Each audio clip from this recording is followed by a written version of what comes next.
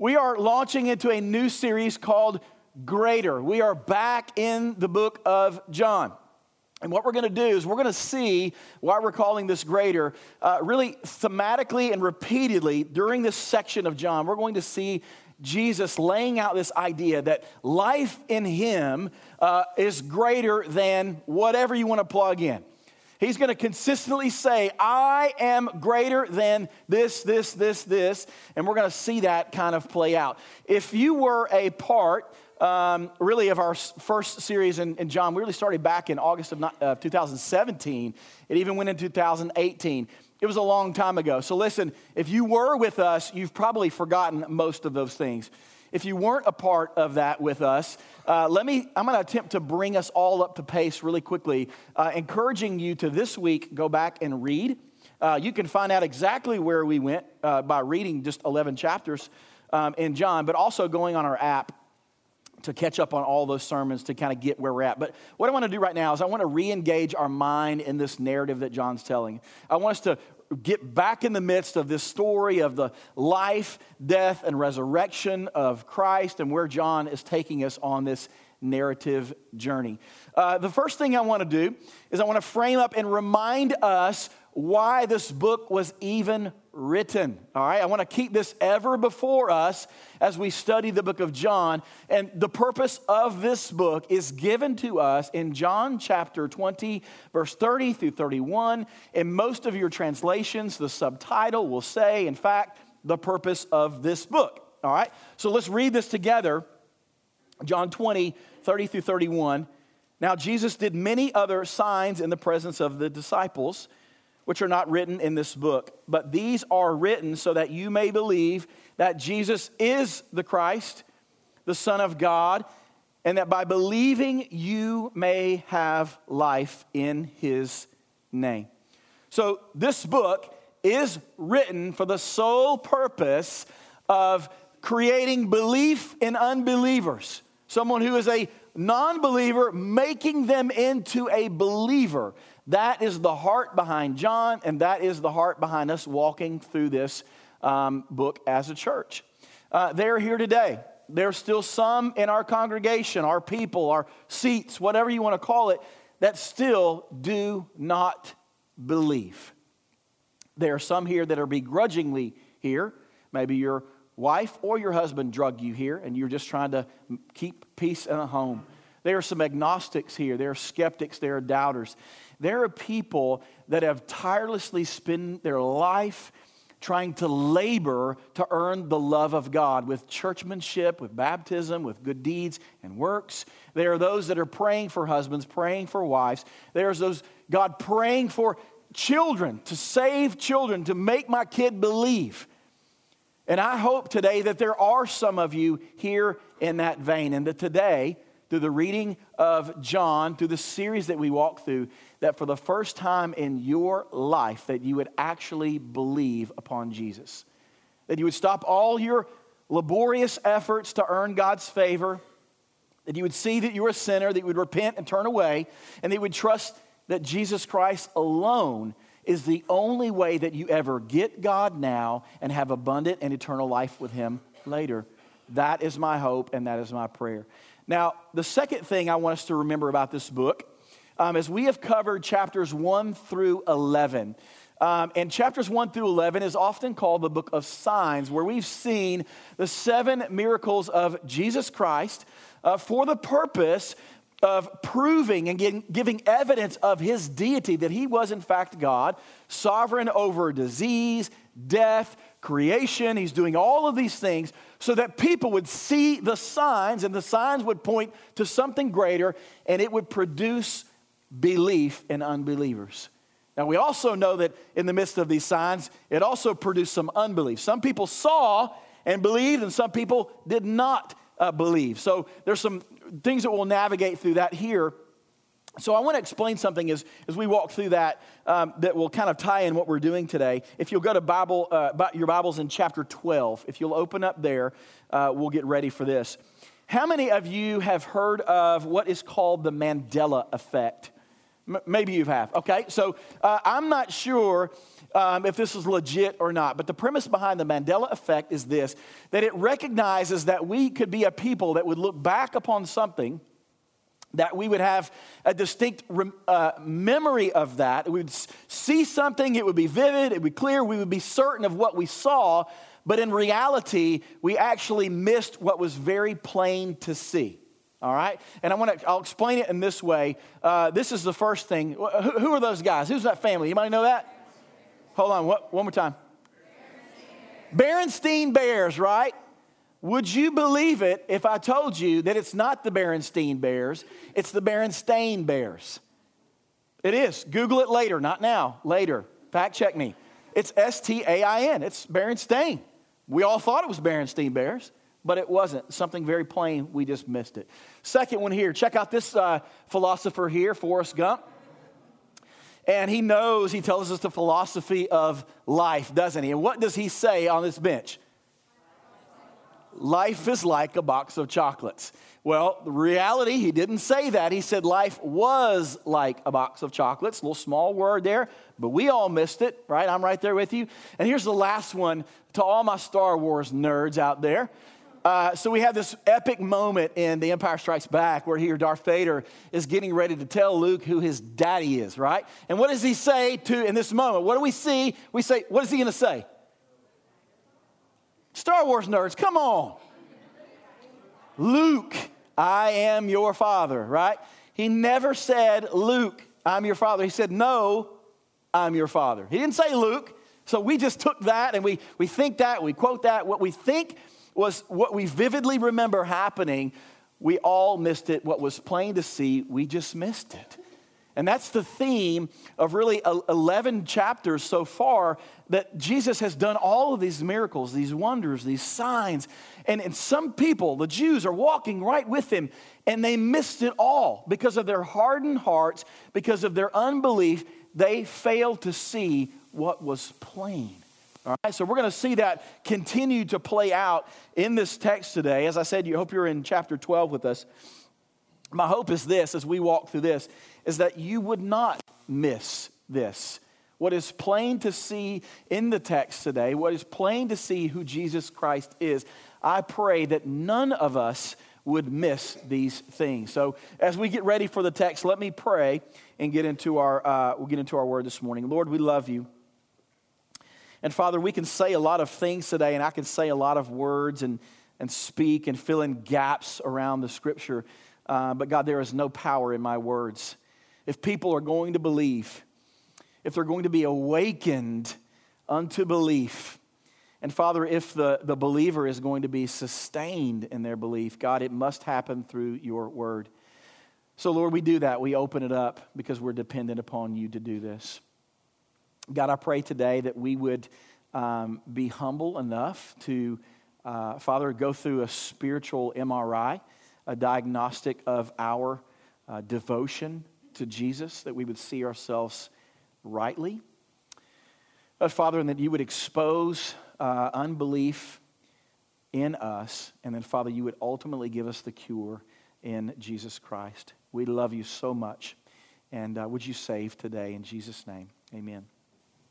All right, so let's look at this together, and we're not going to be able to cover the entire chapter 12 today. You guys, if you've been to church here for a long time, you know I can not capable of preaching an entire chapter in one sermon. So let's go.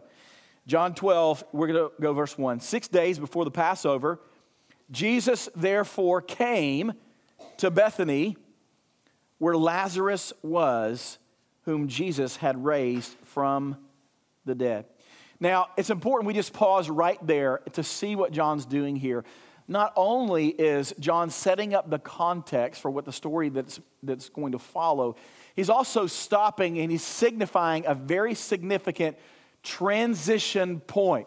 Now, what's happening here is the Passover is 6 days away. All right, now let's just remember what Passover is. It's this annual celebration that the Jews would come when they'd all come together, all Jews from all parts of the world would come together to Jerusalem to celebrate and remember what God did by pouring out his wrath on Egypt's firstborn. It was a great display of his judgment, but also his grace. But he poured out wrath on the unbelieving Egyptians, took out their firstborn.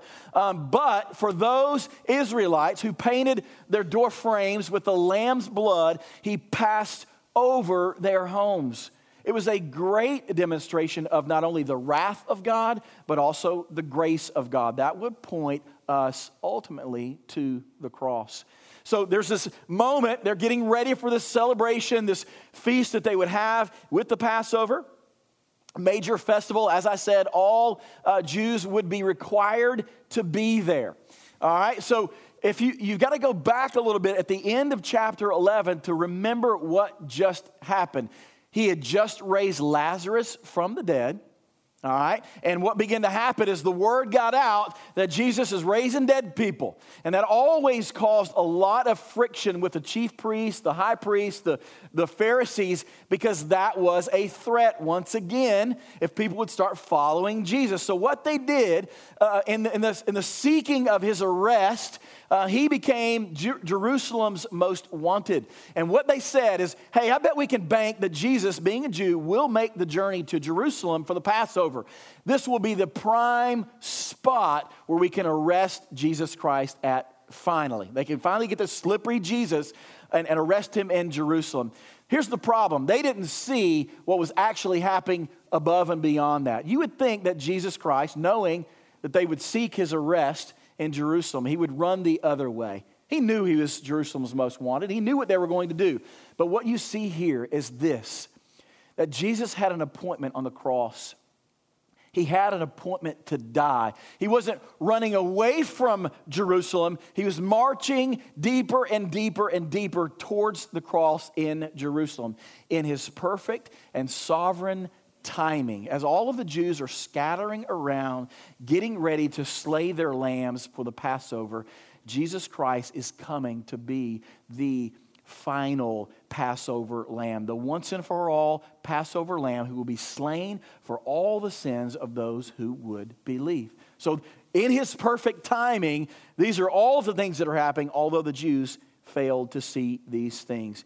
Jesus therefore came. That's the language there. That's why he came, the therefore. Now, what's happening here, he's coming to a dinner. He's on the way to Jerusalem. He stops in Bethany to a dinner at Martha and Mary's house. You know the story about Martha and Mary. We'll look at that in just a second. But he's sitting down at the dinner table. They're probably celebrating a dinner. You know, Jesus has just raised Lazarus from the dead. So if you raise somebody from the dead, you get probably a free meal, at least of that. So that's what we're going to see. But here's what I'm going to frame up this. We're going to see three things. This idea of Jesus being greater than through this story here. The first one is this, that Jesus is greater than the cost. Jesus is greater than the cost. All right? It's going to cost you to follow Jesus. Jesus is greater. Let's read in verses 2 through 6. So they gave a dinner for him there. Martha served. Bless her heart. There's Martha again, right? We need Marthas. But we know that Martha didn't choose the better portion, did we? Remember Mary and Martha? Mary chose the better portion to sit at the feet of Jesus while Martha was scurrying around, being a busybody. We need Marthas, but we have to be true worshipers like Mary. We'll see that in just a minute. But Mary, therefore, here she goes. Mary, therefore, took a pound of expensive ointment made from pure nard and anointed the feet of Jesus and wiped his feet with her hair. The house was filled with the fragrance of the perfume. But Judas Iscariot, one of his disciples, he who was about to betray him, said, "Why was this ointment not sold for 300 denarii and given to the poor?" He said this not because he cared about the poor, but because he was a thief. And having charge of the money bag, he used to help himself to what was put into it. So here's the scene at the dinner table. You have Jesus reclining at the table, Martha serving, and then we know that other disciples were there, Judas Iscariot's there, and then we see Mary in this intense display of personal devotion to Jesus. Get up from the table, go grab a bottle of this most extravagant, expensive perfume, and comes down and pours it on the feet of Jesus.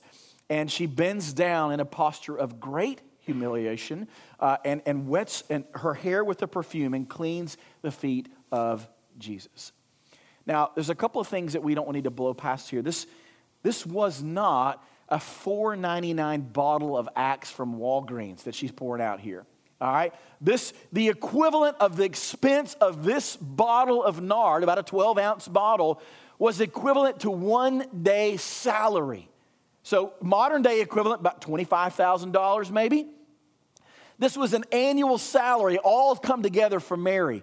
And she takes an entire annual salary. Imagine your annual salary, and she just pours it out on the feet of Jesus. This is personal, intense devotion. We know that Mary was not a wealthy woman. It's not like she had like 50 bottles of nard laying around. Oh, whatever, it's just nard. No, this was something very precious to her. We don't know if it was a family heirloom. We don't know if she had been saving for the whole year. We don't know, but here's what we do know.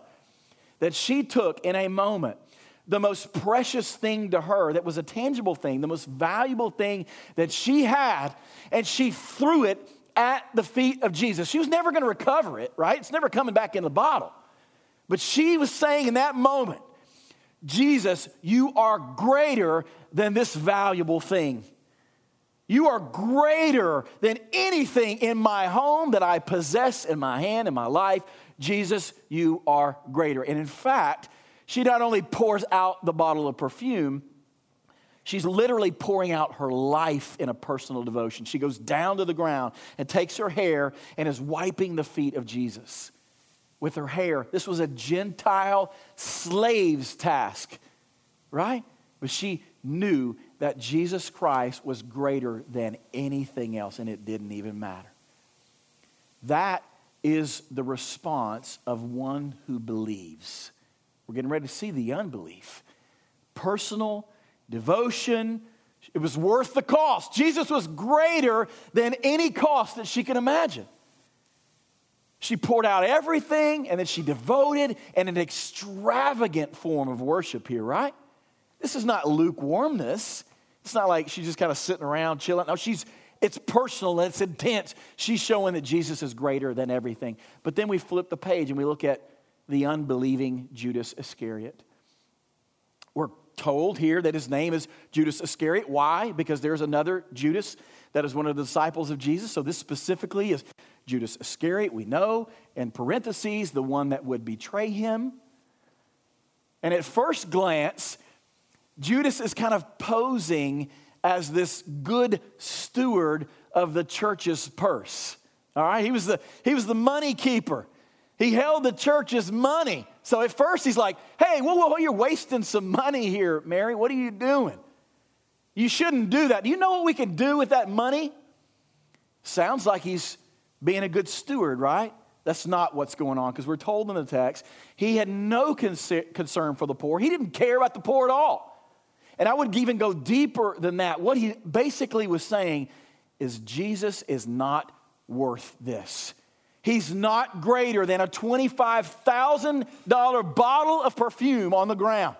This is ridiculous, Mary. He scoffs at Mary for wasting all of this. And the ironic thing about it is that in a few short days, he would sell Jesus for $1,000. 30 shekels of silver. Why? Because for him, for Judas, money was greater than Jesus.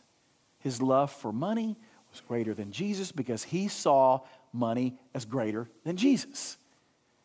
This is the unbelief that's happening in the heart of Judas. He loved the money, right? He thought money could satisfy his greatest desire. We know how that ended up for Judas, right? If you don't know the story, what happened? In a few short days after the betrayal, he throws the 30 shekels back at the feet of the Pharisees, and he goes and hangs himself in a tree. Why? I mean, you just got paid, Judas. Why aren't you all satisfied now? You wanted money, right? Why? Because money cannot satisfy the soul. That's why. His greatest need was Jesus. And then he committed physical suicide. You see, there's a great danger in here for us, a great lesson to learn here. Do you think that Jesus is greater than money? I hope you do. How do you show it? How do you show that Jesus is greater than money? How do you show that you're not a Judas and that you're a Mary? Easy. You tithe and you give generously above the tithe. That's it. That is it. That is the cure, the prescription that Jesus wrote to show, to put us to the litmus test, to say, do you really believe that Jesus is greater than money? Show me. Show me. Give me the first fruits of your labor. Give generously above and beyond to missionaries and causes for the cause of Christ, the advancement of the kingdom. Give. Show me that I'm greater than money. Are you? That would be a question that you need to sit and ponder for just a minute. When you tithe, when you give generously, you're saying, Jesus, you are greater than money. When you do not tithe, when you do not give generously, you are saying money is greater than Jesus. There's no way around that, people. Listen, I love you too much to not tell you that. There is no other way around any of that situation. This is how we show that Jesus is greater. But we know why Judas took this posture, right? Judas doesn't need to just work on his relationship with Jesus, does he? He didn't need more Bible studies. He's in fact walked with Jesus for 3 years, teaching, walking with Jesus, often praying, serving people. He has been immersed in the church culture for 3 years, and yet he still doesn't get it. Why? Because he doesn't believe. So what is the unbeliever? Here's Judas over here looking at Mary, and he's scoffing at her. What is his accusation to the believer? Hey, this is extravagant. Your personal intense worship to Jesus, you're over the top, Mary. Like you're like a Jesus freak, Mary. Why are you doing all this? Dial it back a little bit. I mean, give him a little bit of perfume, not the whole bottle. Get up off the ground. You're going to mess up your hair. He is accusing her of a radical, extravagant form of worship. That's what the unbeliever does to the believer who's actually personally devoted to Jesus. Here's a question. Has anyone ever accused you of extravagant, intense, personal devotion to Jesus? Has anyone ever said, why do you tithe? Why do you do that? It doesn't make any sense. Why do you go to church every single Sunday?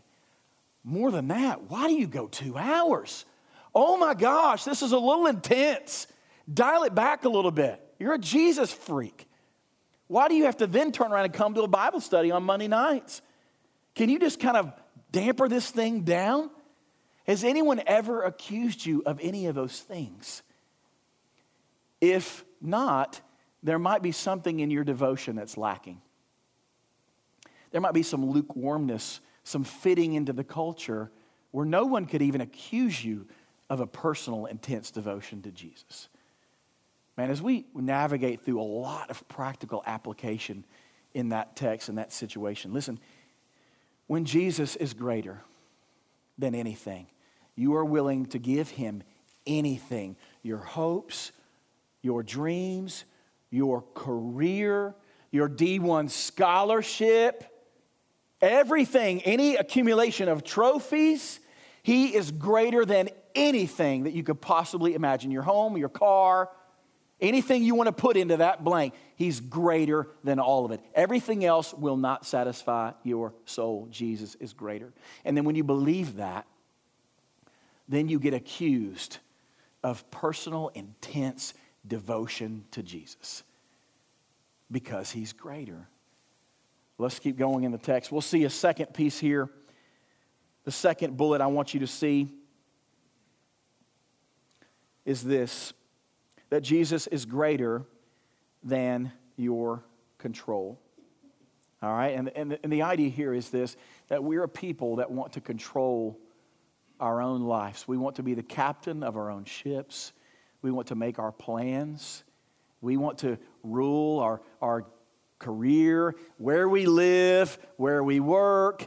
We want to be the master of all of those things in our life. And when we do, we usually make a wreck of it, don't we?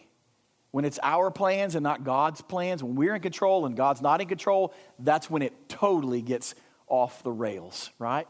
Let's read this together. This is in verse 9 through 11.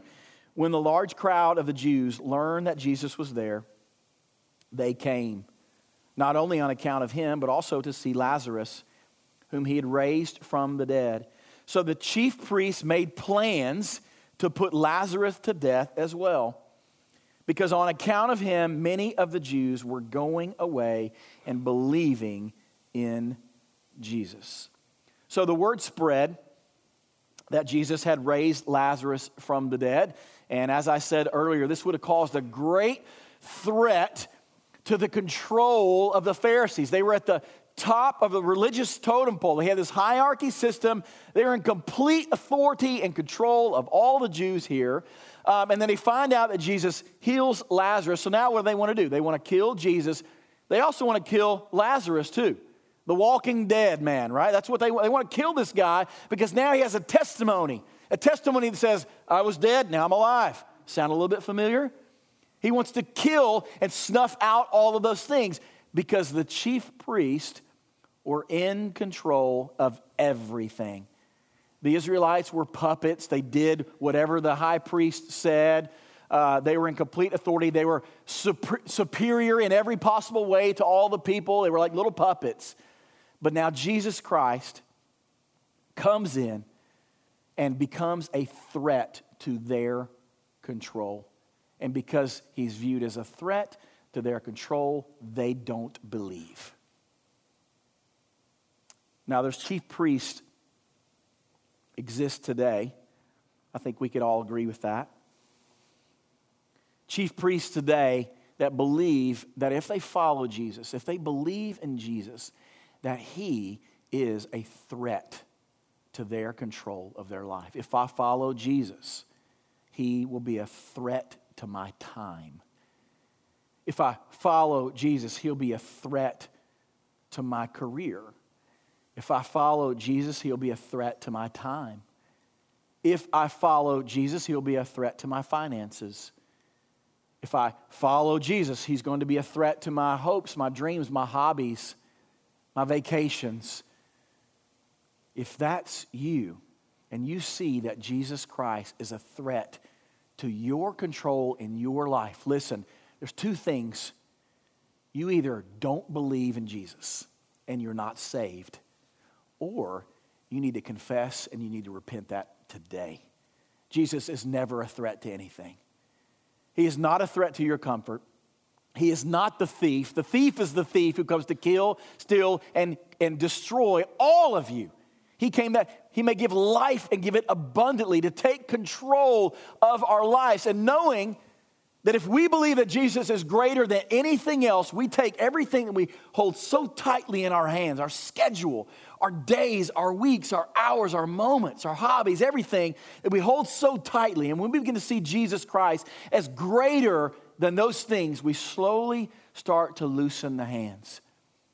And it is in that space right there where you start to experience abundant life.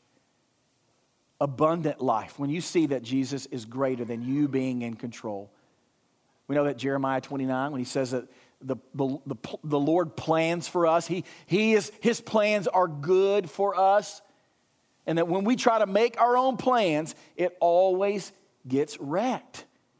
Today, if you're clinging tightly to control of your life, release your hands into the sovereign hands of King Jesus Christ. Let him order your life. Let him control your daytime or your schedule through the week. Let him do that, and that is where you will experience true life. Jesus is greater than your and my control. Let's go to the third one here. Jesus is greater than your comfort. Jesus is greater than your comfort, our personal comfort. Let's look at John 12 through 13. The next day, the large crowd that had come to the feast heard that Jesus was coming to Jerusalem. So they took the branches of palm trees and went out to meet him, crying out, "Hosanna! Blessed is he who comes in the name of the Lord, even the King of Israel." Now this scene has been cast as this triumphant moment of unparalleled joy. You have a humble Jesus King rolling into Jerusalem on a donkey, right? And you have the people who are, our King is here. And they're throwing out palm branches, which signifies victory. They're declaring that this Jesus, this King, is going to be victorious over Roman oppression. He's going to fight off all of our enemies. He's going to make my life great, right? Palm Sunday, that's the significance of the palm here. So what the problem was is they had expected that their Jesus was there for the sole purpose of making their life happy, not holy. You see, Jesus didn't come to fix the world. He came to fix them. And they didn't see that. They only wanted Jesus because of what he could do for them. So because of that reason, they had unbelief. They wanted a God of comfort and not the God of the Bible. They wanted to make Jesus into a puppet that would give them and make their lives happy. They had no concern of holiness. Here's the question for you and I, as we have to be careful of not being like the Jews here. Why do you follow Jesus? Do you follow Jesus because he can make your marriage better? Because he can fix your finances? Because he can get your kids off the crazy train and get them behaving? I'll follow Jesus. God, just do anything, just fix my kids. I don't have a career. I don't know what my purpose in life is. God, if I follow you, Jesus, if I buy in all this stuff, will you give me purpose? Will you give me a job? Will you give me a spouse? I've been single for years and I'm tired of it. Jesus, I'll do anything. Just give me a wife or give me a husband. Jesus, I've got cancer. I'll follow you if you'll take away the cancer. If there's any reason that you follow Jesus for anything other than just because you want to follow Jesus, it's called unbelief. And that's what we're seeing here. That Jesus, he's trying to not only just tell you to not do that, he's saying, I'm greater than all the things I can do for you. I'm greater than all of those things. In fact, if he never gave you any of those things, all the things we just mentioned, which God can do all those things. But if he never did a single one of those things, would you still follow him? He tested Job like that, didn't he? He took it all away. I'll see if you really want me from me. If he took everything away from you today, or if he never gave you anything other than himself, would you be pleased? Would you be satisfied? I hope he doesn't take everything away from me. That would hurt. It would sting. It would be painful. But I would not be empty because I have Jesus. And Jesus is greater than any of those things. He's greater than our comfort. You see, there's one day when the God who stepped off the throne of heaven, he stepped out of comfort of heaven to come down and dwell in this planet. Like no one does that, right? God himself sacrificed comfort to come down and humble himself before us so that we would live this life to see that Jesus is greater than our comfort, in the hopes that one day, that he would restore all things in the new heavens and the new earth, that we would have a place to dwell together where every comfort of our soul will be satisfied forever. You want comfort? Follow Jesus. to future glory, and every ache of your soul will melt away, and you will never want in your entire life. Jesus is greater than your personal comfort. And I'm going to press into that moment all the more as we change service times in the next few weeks. It's not comfortable. And I want to remind us in that moment, He's He's greater than me getting up an hour earlier. He's greater than me taking this hour and moving to this hour. He's greater than all of those things. Let's have that mindset among us in Christ Jesus. Now, as we land here at the end, let me see if I can do a plea of how we land this thing and how do we go. What we've seen today is the difference between unbelief and belief. We've seen that Jesus is greater than cost, comfort, and control. If you're here today and you might be saying, why is He greater? That'd be a fair question. Like, you say He's greater than money. He doesn't feel like it all the time. Why is He better at controlling my life than I am? Why is the life in Him better than me being personally comfortable? Here's why. Here's why. Why is God greater than the cost of following Him? Because He paid the ultimate price. It cost the Father a Son to come down out of heaven, to step down, to pay the price on the cross. Fully paid, totally purchased, blood-bought people who would believe upon Jesus Christ to forgive you of your sins. That's why He's greater than cost. Anything else in this world that you could plug in didn't do that. Your kids didn't pay for your sins. Your job doesn't pay for it. This church didn't pay for it. Nothing on this earth under the sun has forgiven you for your sins and given you abundant and eternal life in Christ. That's why He's worth the cost. Why is Jesus greater than your control? Well, as I said, when we get our hands on things, when we make our own plans in our life, we wreck it. Why? Because no matter where we go, no matter if we move here, we move there, the problem is always with us because the problem is always us. We're right there. When we give our life over to the control of the sovereign God, who has determined the days of our birth and our death, and He's declared all of our days in His sovereign wonder, that is where we see Jesus Christ as greater than all things. And the God of our comfort, as I said, why is He greater than our comfort? Because He's never promised any of us comfort on this earth. This is why we suffer. This is why we hurt. This is why we ache. But He has promised us in future glory a day of comfort, an eternity of comfort for those who believe and trust in Christ. Listen, every single human on the face of the earth, their eternal destination depends on their relationship with Jesus Christ. There is no other way around to God but through Jesus Christ. So in your eternity is based upon what you do with Jesus.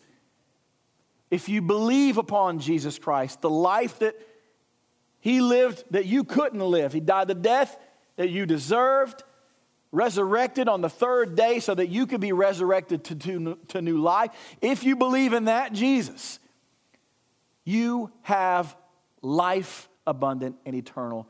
But if you continue to reject this unbelief, if you deny the cross, you deny that Jesus Christ is the only way to God, if you continue to do that, you commit spiritual suicide today, tomorrow, and every day that you don't believe.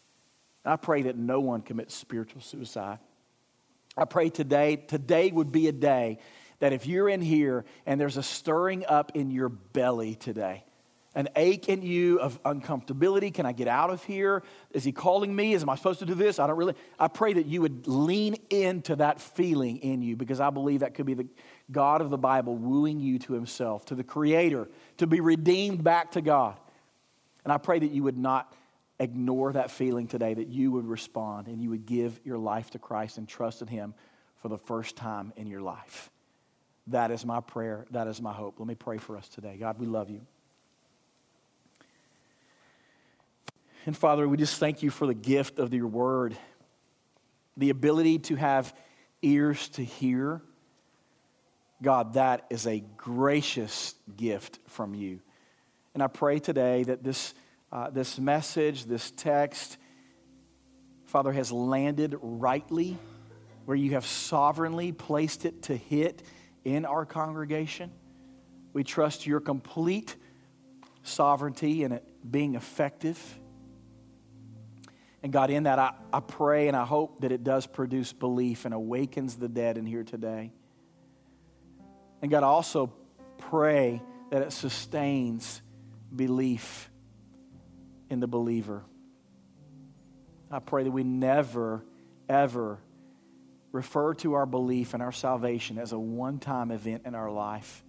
It is an everyday believing, an everyday preaching of the gospel to ourselves.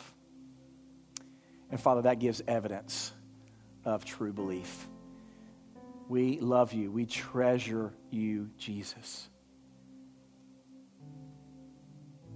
You are greater than everything else.